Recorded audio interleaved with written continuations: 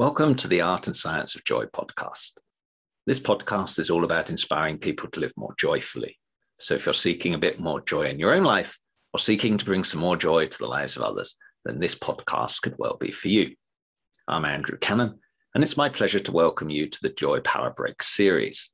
In each episode of the series, I'll be giving you a highlights tour of a superpower, which we have recently covered in depth in the Joy Superpower series. So why not grab a cup of tea or coffee, sit back and enjoy 10 minutes in my company as we reflect this week on the art and science of assertive communication. We started our exploration of this topic by digging into what the science says about communication and gender. Have you ever felt like the dynamics of your conversations change when they're between cross-gender participants? Suddenly you're talking about different topics than normally. You change your tone of voice or give more space to someone else. Well, there's actually a scientific background to it. Sociolinguists have studied from many angles how and why women and men speak differently. So I'd like to focus today on just a couple. Firstly, the feminine correctness. One consistent finding is that women tend to speak more correctly, using more standard forms than men. For example, multiple negations such as, I don't know nothing about it, are much more common amongst men than women. One study by Holmes in 2013 in Edinburgh showed that children as young as 6 have already picked up the pattern. Why do you think this is?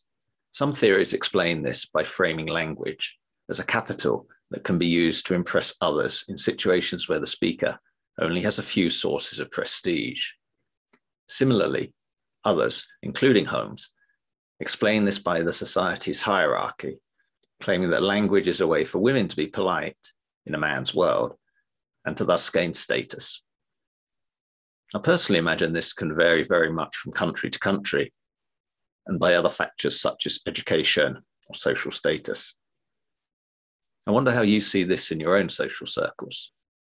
I like the way Janet Holmes flips the question on its head and asks, why should standard or correct behavior need explaining?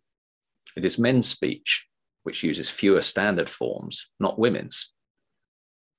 Research tells us that there is some evidence that vernacular, or informal, forms carry connotations of masculinity and toughness. Next, we explored how language and gender relate to one of my favorite topics, cooperation or competition.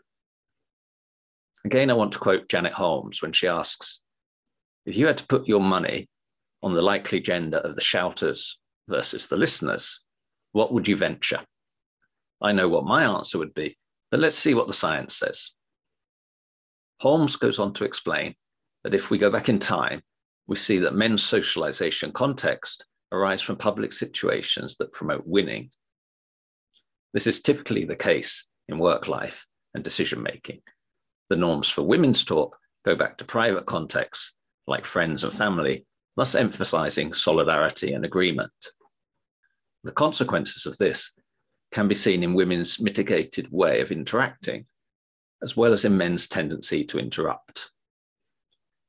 The linguistic Robert Lakoff was the first to suggest a list of linguistic features preferred by women. This list includes lexical hedges, such as, you know, sort of, tag questions, such as, isn't it, and intensifiers, such as just so. When it comes to interrupting, the best known study in this field is by Zimmerman and West, conducted in 1975, when they looked at students' conversations in public places. Again, thinking about your own friends and work colleagues, do you see this playing out? Are your female friends more generally hesitant in their language? And are the males more likely to interrupt you? And how about yourself? Do you have a hard time expressing your will without hurting others? Or do you have a tendency to interrupt? I know I've struggled with both to varying degrees in my life and still find myself slipping into either trap in certain communication contexts. For example, when I have to manage a difficult work situation, such as giving negative feedback, I can find myself becoming hesitant with my language. So I was also personally excited when we decided to explore the joy superpower of assertive communication, which could be seen to be very much as the golden middle road of communication. According to Alberti and Emmons from their research back in 1970, any action that reflects an individual's own best interest, including standing up for oneself without significant anxiety, expressing one's feeling comfortably, or exercising one's own rights without denying the rights of others, counts as assertive behavior. Assertive communication not only empowers women to be heard, but it also offers men a more up-to-date alternative to either stepping on others' toes or not fitting into the norms of masculinity. I was even more excited when in the 5th episode of the Joy Superpower series, I had the chance to discuss with Paulette Dale about assertive communication and the connection between language use and well-being. Paulette is a professor in linguistics and communication and author of the book, Did You Say Something, Susan? Here are the key messages from our discussion. Yes, language can construct the world, says Paulette. She reminds us that words are a powerful tool that not only impact the vision we have of others, but also the vision we have of ourselves. The way we describe others and ourselves might turn into a self-fulfilling prophecy, so to speak. If we think of children or people that have been gaslighted, for example, we can easily see how phrases like, "You're too sensitive," or "You're not going to succeed," will turn into truths for those concerned. Likewise, using demeaning language minimizes the value of the person in question. Maybe take a moment now to think about how language used by people in authority over you, such as parents, teachers, bosses, has impacted or is still impacting your vision of yourself, as well as how your own language has impacted or is still impacting people you have authority over, such as your children and employees.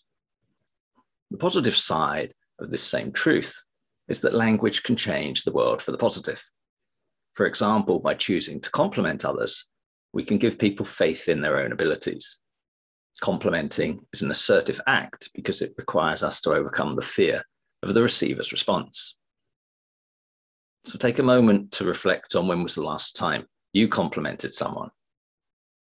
And why not take a moment today to give some compliments to people you haven't complimented in a while? Paulette went on to talk about assertiveness and equality. She reminded us that assertiveness is often confused with aggressiveness. Assertiveness is standing up for yourself, yes, but it's expressing feelings directly and firmly, whilst establishing equal relationships that take both people's emotions into account. Since communication is the base for our relationships, and relationships are some of the greatest sources of satisfaction in our lives, it's crucial to know how to express ourselves assertively without giving in or stepping on others' toes. Paulette quoted research by the Mayo Clinic, which demonstrates that assertiveness helps you build self-confidence and honest relationships.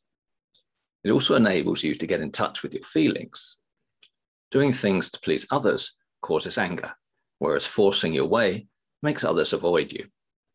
Cultivating assertiveness, on the other hand, respects both your and your discussion partner's opinion.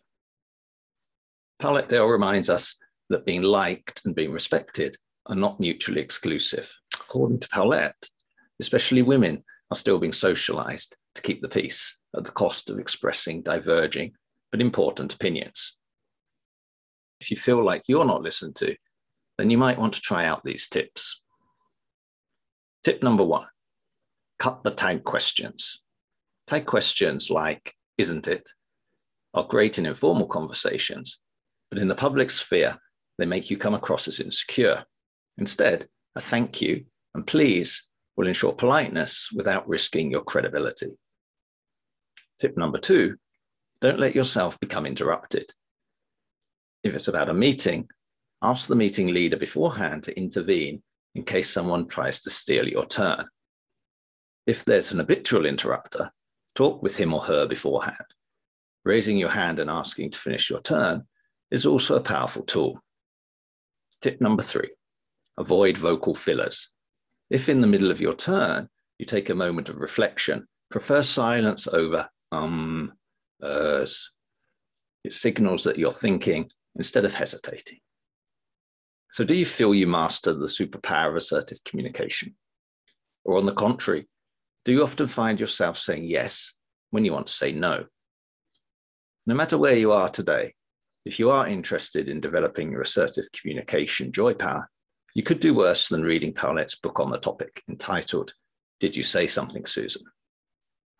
I hope you, our listeners, feel inspired and empowered by this little joy power break to use the power of assertive communication to add more joy to your own life as well as to the lives of others.